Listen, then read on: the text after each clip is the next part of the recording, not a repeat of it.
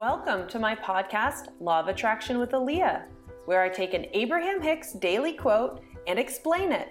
This is actually a recording from my YouTube channel where I post almost every day teaching Law of Attraction. If you want more, search for Fun with Law of Attraction on meetup.com, where I teach almost every Sunday night. Hi, my name is Aaliyah. And in this video series, I'm looking at inspirational quotes and chatting about them through the eyes of Law of Attraction. Let's dive into today's quote, which is by an unknown author. Patience is not the ability to wait, but the ability to keep a good attitude while waiting.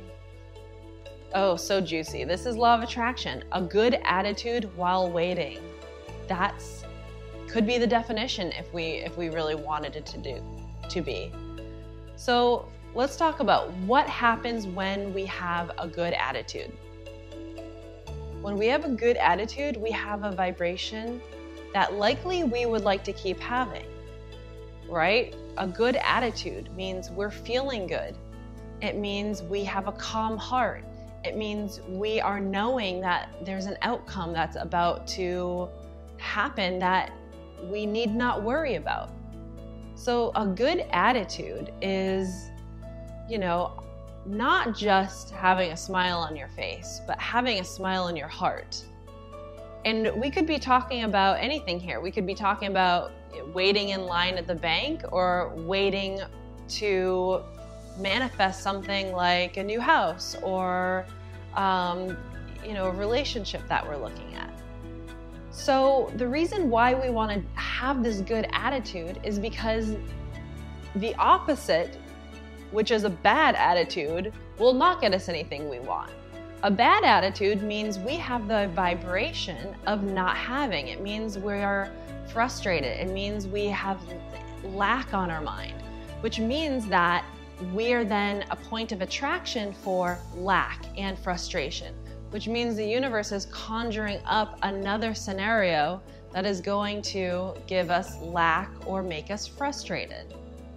So it's very easy to say, oh yeah, of course, have a good attitude. And we can say, oh yeah, that's how you get things in life.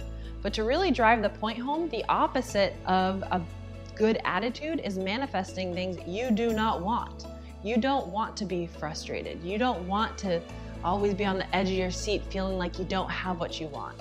So you want to have that good attitude because that's how you actually get what you want, not just because it's a nice thing to say.